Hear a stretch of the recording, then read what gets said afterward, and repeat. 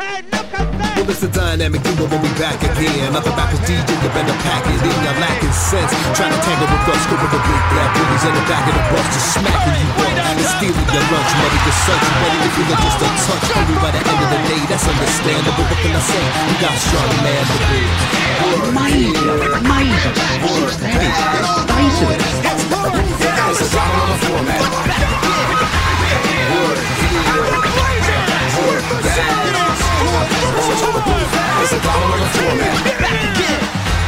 Gary has absolutely no idea what has happened to it. Still doesn't know. Well, I'm getting a bit sick of doing these recordings on nights where the Suns get their asses handed to them. Well, luckily for you, there won't be that many more left. Oh, yeah. They're not going to be. This won't be happening next week. Oh, you think you're that confident that Luca will get them at home? No, I mean either they'll get their ass handed to them not on a Friday night, or they won't be getting their asses handed to them. But either way, you won't have to worry about this next week. That's true. It's a weird series, right? Like Suns, Mavs. No one's played well away from home at all. Like what? Chris Paul? Why? What? This is like playing into every ludicrous fucking hot take merchant take that's ever been said about Chris Paul. It's almost like, and the same thing has happened today to James Harden. I hate it when the Skip Baylesses are right. There is one difference though in that Chris Paul is sort of anti the narrative of where this is Chris Paul of where they thought he was 5 years ago. So everything now is gravy. If you're Daryl Morey, see how he changed the topic from his losing Suns, folks? To be fair, the loser fucking Sixers are a much funnier thing to laugh at, to be honest. There's just something we can all unify around is laughing at the fucking Sixers. Well, okay, so I'm gonna go deep theory on this, right? Because I was thinking about how I don't. It can't just be that they're all cunts and hate each other. Well, that is definitely that's level one, right? I'm trying to go down a few. Doc's probably going to get fired. Harden will probably get signed. Doc wants to get himself fired so he can go and take the fucking Lakers gig. Let's be real here. That would be so good. Although the best story I saw today was that Phil Jackson is apparently backgrounding that what they want to do is keep Westbrook and trade LeBron. And I thought, did LeBron leak this story? Because that's a better result for LeBron by a fucking long way. I was hoping we'd say that to the back end of the pod because no. Why bury the lead? That's a fantastic story. It's not a podcast unless we've dunked on the Lakers at least once in the first 5 minutes. The pod being the Balls podcast with Bezo and Dr. Yobo. I'm the latter. He is the former, although he currently still is. He's not the former Bezo. He currently still is the Bezo. Although depending on how this Suns run goes, it may be. Hopefully, look after yourself. Are you okay? After years of sort of just enjoying the NBA finals from a, impartial standpoint, just, cruising along, this game's fun and, this is interesting. It's not as much fun. When your team is involved, it fucking sucks. It sucks. I swear, that's why I don't watch rugby league as much anymore, was because that title run of South Sydney fucking cooked me. I could not watch the grand final except for the last 5 minutes. I had the scores on in the background, but I was watching I think it was a MotoGP or something on the other channel. And I literally couldn't watch it because it was making me physically ill. Because it was like, I'm like, I thought we do this for fun. This isn't fun. None of this is fun. You're getting hosed by fucking Luca going sort of chubby, pasty white supernova on you is not fun at all. And that's the scary thing, right, is he could absolutely beat us in a Game 7. He has that in him. But what was weird about that game, though, is I almost expect a story about Sava to come out tomorrow or something, because all season they've been the team that have shown up like they're the workman-like team, right? They show up, they run through their shit professionally, they're never sloppy. They just take care of business. And this was sloppy. And they've had a few games like this in this round where it's just like, what is going on? It's odd because often you sort of think, well, maybe somebody is carrying an injury or something. We'll find out later that Chris Paul was playing with a cracked bone in his wrist or something. But he's not playing like he's carrying anything. They're just playing like they're not, that they're the kind of 90% of the intensity of the opposition. They're just not quite there. And it is extremely odd. And that's the thing, like, their coaching staff gets them up. Like, you know, they're just... And you don't need to motivate people for a fucking Game 6 of the Western Conference semi-finals. You don't need to do that for professional athletes, no matter how young or washed or old they are. And that's why I wonder whether there's...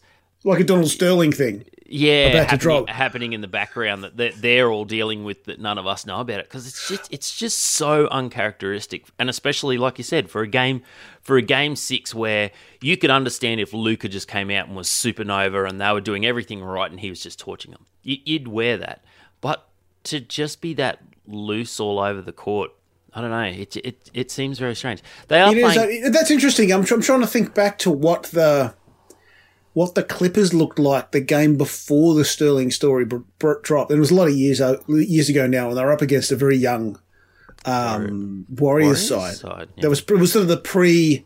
I think it was 1 year before they went supernova. You talk now. This is the part where you talk. Oh no, sorry, my phone just. Oh, that's right. The phone just took over the computer screen for some reason. I don't know what's going on. Technology is confusing. So I'm scared. I'm really, really scared. I am thankful we won all those regular season games though, because the Western Conference is definitely, we feel more comfortable at home conference this year. Yeah. For the record, it's 2 days away from when we record this. We might even get this episode up before this happens, but I think the Suns are going to beat the Mavericks. The Suns were a 20-win better team this year. I haven't got the stats in front of me, but they were a comfortably better team than the Mavs were or are. And they, unless somebody is carrying some secret debilitating injury that doesn't seem to show up apart from knocking the entire team's intensity down about 10%, I don't see why or how. Unless Doncic, even if Doncic has a ridiculous game, there's enough dudes out there. Is Booker still hurt by that hamstring? I mean, I'm trying to think what it could be. Yeah, but he got 28 the last home game. Yeah, he only got 20. What did he get? 17 or something today? Yeah, he didn't get. He had 9 at halftime, and like because I got out of the car to go and do a call today, and the Suns were down 4, and I'm like, this is perfect, you know. It was like 4 minutes till halftime. We go into halftime, 4 down, and third or fourth quarter, Chris Paul, just does his Chris Paul things and brings us home. I got back out of the call. It was 30 seconds left in the half, and they were down 16.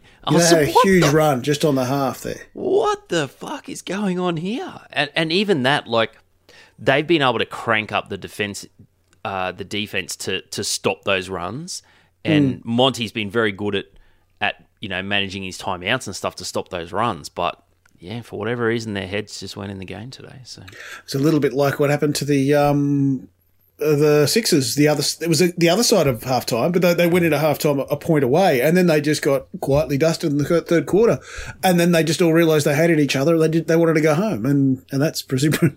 And by they, I mean everybody in the building wearing a Sixers jersey: the fans, the players, the coaches, the game ops people. They all realised they fucking hate each other, and they never want to see each other again. So trust the process. Yeah. Okay. So that's what I wanted to dip into, right? Because I think this is a really good case study and would actually make it like a fascinating PhD or long-term study about how decisions are made early in a superstar's career impact their chances later on. And I just wanted to sort of, I had a bit of a look at Jokic, Giannis, and Embiid and who they had in their teams for the first 3 years, right?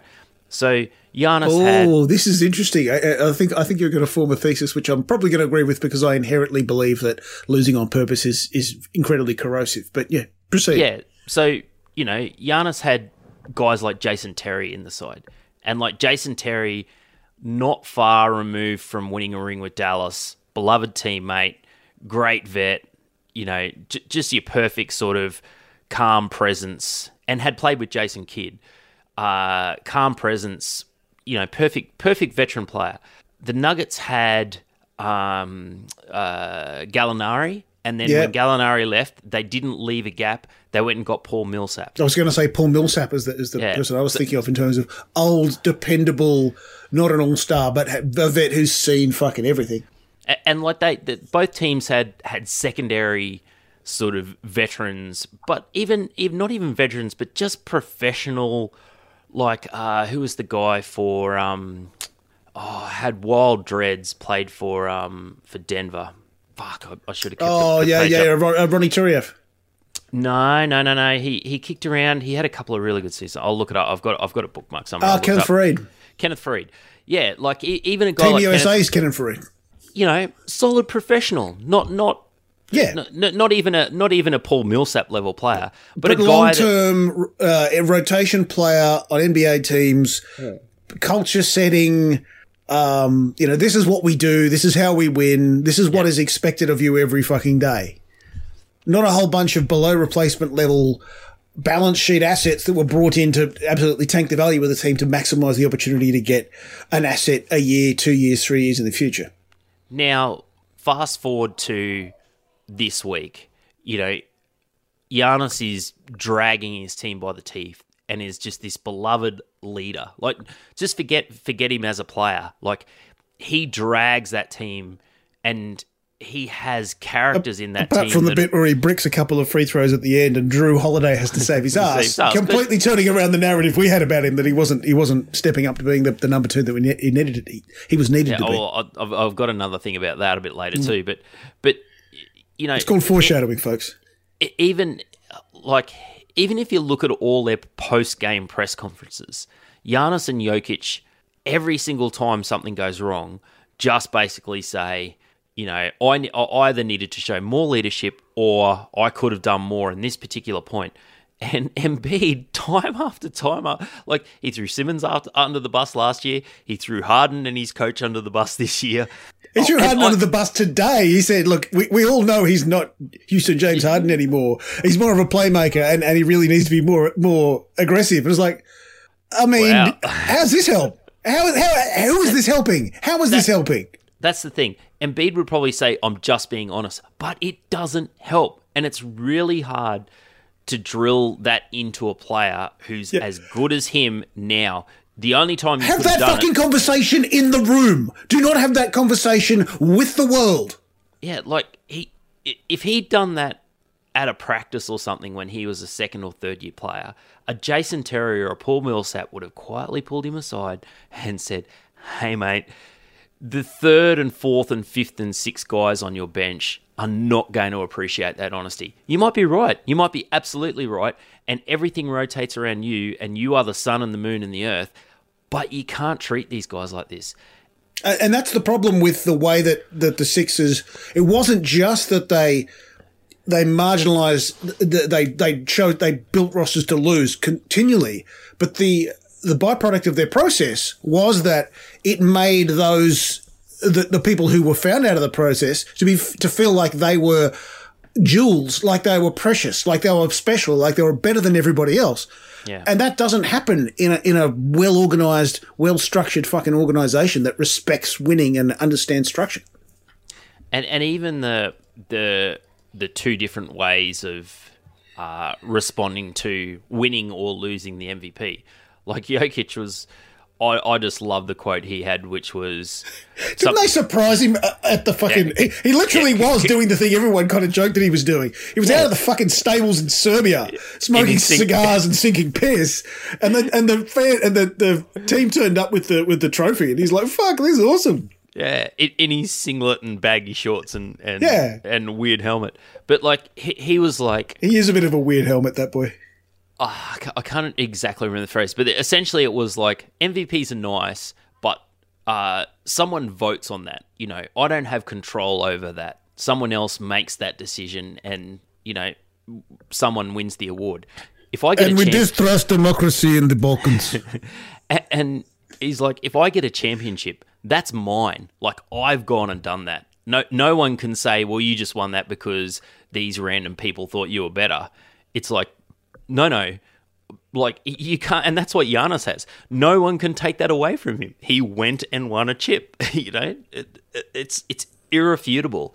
So yeah, might win too.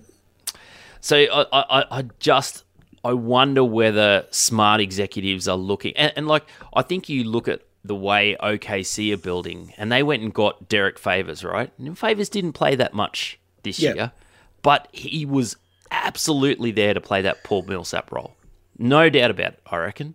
That's what he was at. The OKC normally have somebody of that description on their books. They had Al Horford last year. They did pack him off relatively early, which tends to suggest maybe he thought he still had some juice left and didn't really have the mentality for that. And given that he's won one game and almost won a second by himself, he probably, it's probably fair to say he was still ready to contribute on a title challenging side. I mean, Chris Paul was doing that job at OKC. That's how he rebuilt his kudos. And to be honest, as you pointed out a few weeks ago, he did it a bit too bloody well and got shipped out. I just think it's fascinating that the chickens are a little bit coming home to roost in the way the process started. And it's funny that... Not if you ask Twitter. I mean, there's still people on Twitter saying, if Henke was given the opportunity, he would have... Fuck off. There's a reason he's never got another job again, and it's not just because he likes hanging out with Silicon Valley people. Well, I wonder whether he was heavily into crypto. Oh, look, he seems like the most crypto bro you can imagine. Yep. Anyway. One of the things that irritates me about the narrative around Joel Embiid in the last couple of days is what a fucking hero he is for coming back with a broken face and the pissant MF Doom mask on. And then in a completely innocuous basketball contest for a basketball, he got smacked in the face with the ball and was lying on the ground, rolling around, crying a lot. And then people was like, "Oh, what a hero! Oh, he was. Look at the effort. Look at the what he's put in for the team. All this sort of stuff." And I'm like, "Hey, why is he playing with a broken fucking face? What? Why do people let him do this? This is a terrible idea. And the thing that was always going to happen fucking happened. And he got a broken face, and he didn't want to play very much anymore. And then they proceeded to lose that game by lots. It's like, why are we celebrating this fucking moron doing a fucking moron thing? It's really interesting that they were up 25 when he had his face broken. Yeah, it was 4 minutes to go. Yep. There was, they were up by huge amounts, and the only reason he was still in the game was, as Doc Rivers said, well, they had their starters still in, so we had ours in. And I was like, that doesn't matter. They weren't up 25 points. You fucking moron. Calling lots of people fucking morons today, but there's just been... The Sixers are just a dumb organisation from top to bottom. Everything about them is stupid, and anybody who's got out of there is blessed. It's just baffling that you've got the second most important player in the NBA Finals. Like, maybe Steph, but even Steph, that system's a little bit more of a system. Like, Embiid is everything to the Sixers. Who gives a fuck about tradition? Or, like, as soon as the game... rules and codes and bullshit.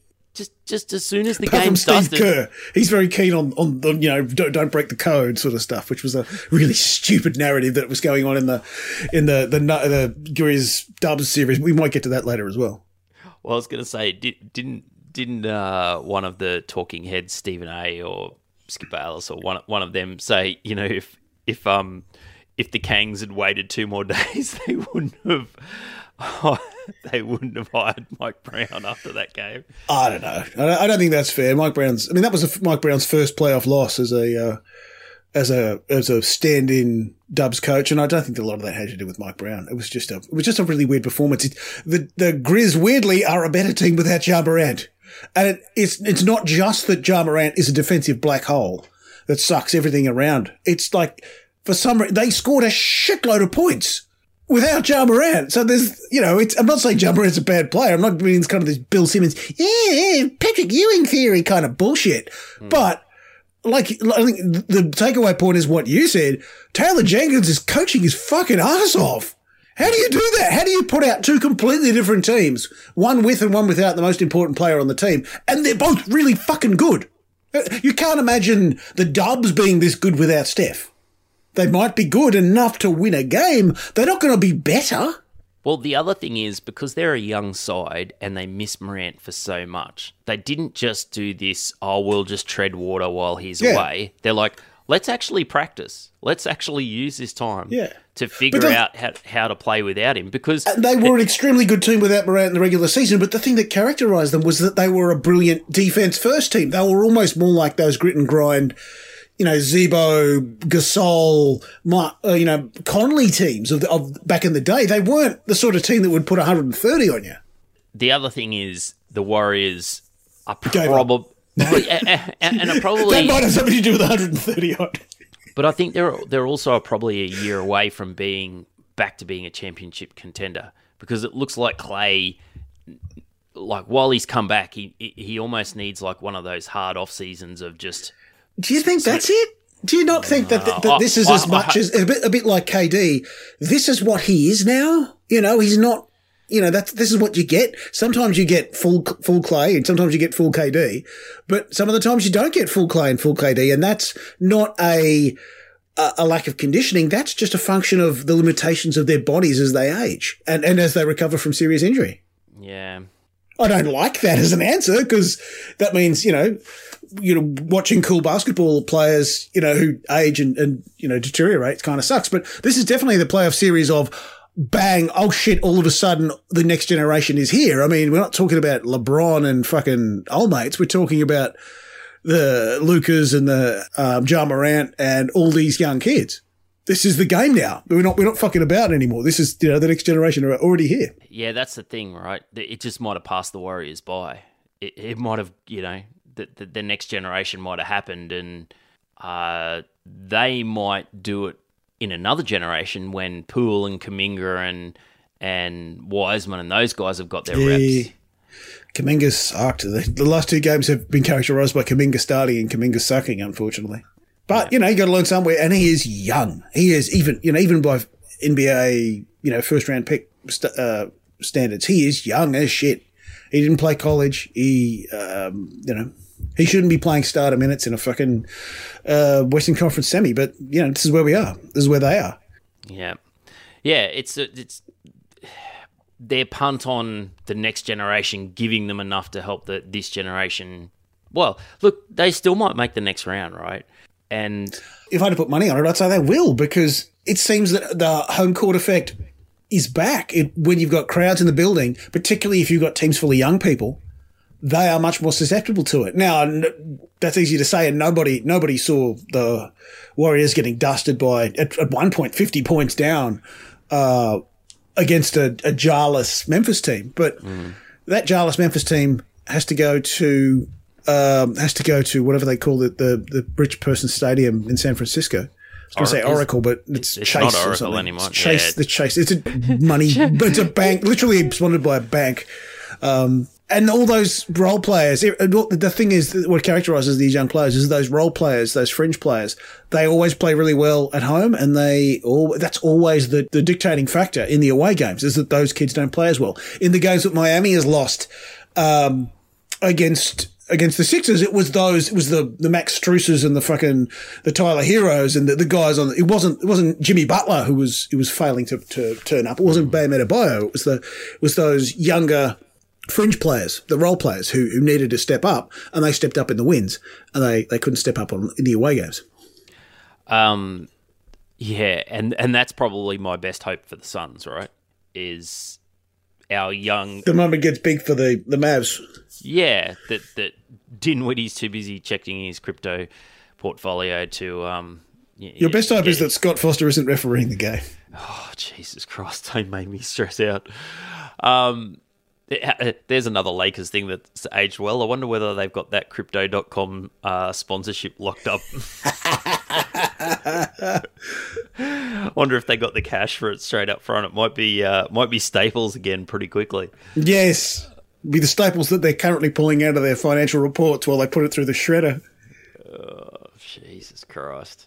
The thing about crypto going bust is that it only hurts complete cunts, and that's why it's funny.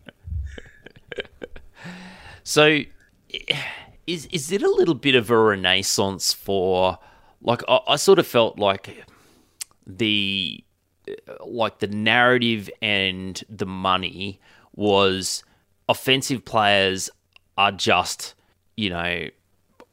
worth more than 50% of the game, if that makes sense. Like, if a guy could get buckets, he was always more valuable. Like, you sort of overvalue guys that could get buckets. But there seems to be a little bit of revaluing of top defensive players, led by, of course, Drew Holiday, who... Only if they can score, though. I mean, defense-only players aren't respected in the way. The Tony Allens of the world. But he does... Drew's not exactly a two-way player. You wouldn't say that he... I mean, he literally won a game on both ends. Yeah, that's true. And the best part of the narrative was basically stuffing Marcus Smart. The guy who, for some reason, was given Defensive Player of the Year, even though he's like the 5th best defensive guard in the fucking NBA. And lots of people, it's been made the point, it's like, Marcus Smart is like Drew Holiday if he couldn't play offense. And that's pretty much what we found out. But I actually think that's the best thing that happened to the Bucks this postseason was Marcus Smart getting that award, because Drew Holiday's like, you fucking what? So when Iguodala won Player of the Finals, someone did a big interview sort of profile on him, and they were talking through the way he defends and the way he reads the game and stuff like that, and sort of going through all his tips and tricks, which someone also did for Drew Holiday this season, which is if you're a subscriber to The Athletic, is just an amazing read. But that one of the last questions he got asked, he was like, you're sort of the best at it in the league. Who else is good at it? And he's like, oh no, I'm not the best at it. Drew Holiday's the best at it. that dude's heaps better than me at doing this shit. And yeah, it's I don't know. Like, I really believe in basketball karma, which is why I believe we're going to lose Game 7, because we've got an absolute asshole of an owner. And they don't? Oh, that's good. Maybe that balances it out. Maybe the Mavs bad. I think that's a score draw. I think Cuban versus Sava is a score draw in the absolute flutometry measurements. No, that's a wash. That is. Now, you do have Chris Paul. Yeah, but the Pelicans sort of had this season that went from being really bad to at least hopeful, and I wonder whether that's a little bit of the karma coming back from them for trading Drew to a contender and actually letting the dude win a ring and get to showcase himself. No, it's definitely all that supernatural bullshit, and not the fact that they got CJ McCollum in the building, who is like a professional basketball player of some experience, and taught them all how to fucking win. Yeah. The problem is that when your team starts winning stuff, you start thinking in this kind of bullshit, superstitious kind of way. The reality is the best team will win. Yeah. Unless Scott Foster is refereeing, in which case, find out who Tim Donaghy bet on, and you'll be fine. Yeah, that's probably true. Yeah, what else are we missing? What else is going on? Well, I don't really want to talk about the Celtics, so. Well, hopefully we won't have to talk about the Celtics for much longer, because Giannis is still Giannising. I thought you were the Celtics fanboy. Celtics got you some. Yes, regular season. It's a little bit like the MV. It's like that's a regular season thing. All bets are off when it comes to the playoffs. All bets are off. Oh, good. We won't send you anything. We'd need to have some Green's ginger wine or something. We'd need to. I do drink a lot of that. We need to have like a postseason competition for that to. Yeah, and we'd probably abandon most of the teams that we'd picked. I was certainly be getting off them Sixers. I've enjoyed not having to. I've enjoyed watching them fail and just destroy themselves, because it does feel like karma for the 2008 financial crisis and everything else that tech bros and fucking day trading frauds and crypto dickheads have imposed upon the world. Jazz of the East, that's what they are. No, they would probably pick a black person at some stage during the draft, which the Jazz will never do again, because Danny Ainge is in charge. They need people who have the white fit for their roster. Baz McCullum is the new coach of England. Yes, in New Zealand, a New Zealand-led revolution. Exactly, a South Island revolution. I mean, Baz McCullum is from like 2 suburbs from where I sit here, and Ben Stokes is from up the road in Christchurch. The funny thing is, I mean, Baz McCullum has coached no red ball cricket at all. I mean, he's been a T20 coach. And he's very much of, he has the reputation as being this nuggety little tattooed, like a lot of Australian wicketkeepers, an absolute scrapper, a sledger, a bastard. He'd Matthew Wade, Brad Haddon style. He'll, make jokes about your dead family members in order to get your mind off the thing. Not really what Baz McCullum is like. And as a coach, he seems to be much more of the Pat Cummins, Andrew McDonald style, let good players be good players and just try and give them resources to make them better, rather than the Justin Langer, let's pull people out of bed at 6 a.m. and make them march up sandhills while saluting the fucking Anzacs or some bullshit mentality. So I suspect it won't work because it's England, but... Well, the problem is that it might not necessarily... if the underlying problem is that it's England, all their batters are not facing bowlers that are fast enough in county games, and all their bowlers are playing on 2 friendly pitches and never actually have to face something like what Australia faced in Pakistan. I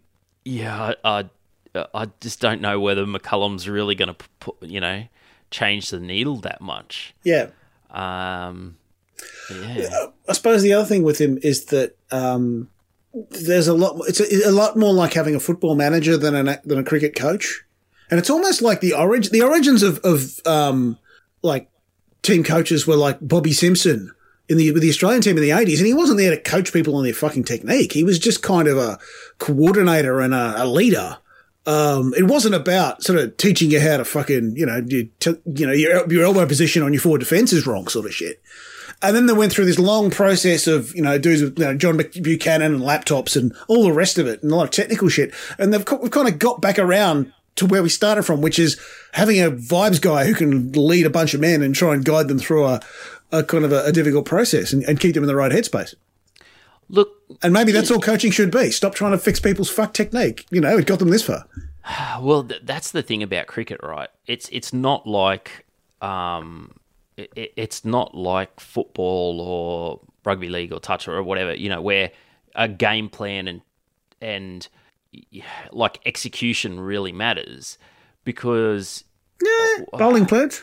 Oh, sure, bowling plans, but it's not like if a coach is going to change like everybody's batting style, because you're not going to go in there and say you need to keep your head more over your front arm when you're delivering the ball. I mean, that's what the bowling coach is for. That's really what those sorts of guys are for. The head coach isn't doing that. He's turning up at press conferences. Yeah, like you do when you're in your head coaching job. You don't. Yes, that's right. You just fucking swan around being a figurehead. I do lots of press conferences. I know they called you an F something head. I wasn't quite sure what it was. I assume it was figurehead. Someone did send me a message today. Are you still coaching us? I'm like, yes. Are you still coaching? Why? Haven't they stopped you yet?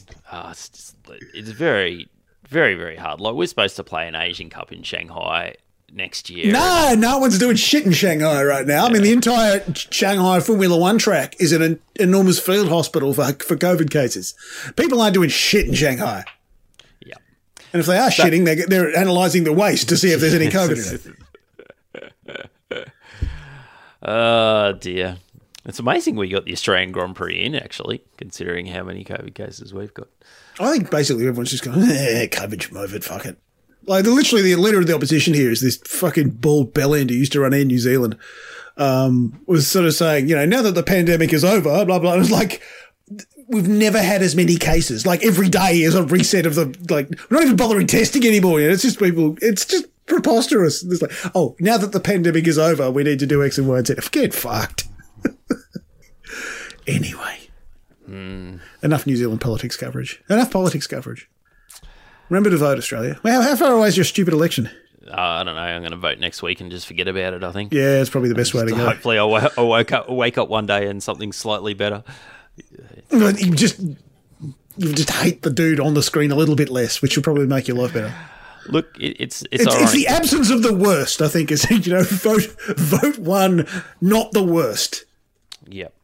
Written and authorised by us for us. I was going to say written and authorised by Sam Hinkie. Yeah. Yes. Trust the process, written and authorised by failure. I think we've run out of sport. Let's get the fuck out of here. Come back with some heavier duty fuel and talk some tunes. Let's do that. This was the Balls Podcast. I was Doc. He was Beezer. And we will talk to you again next week. See you, Doc. Some karma's gonna get you. Gonna knock you right in the head. You better get yourself together.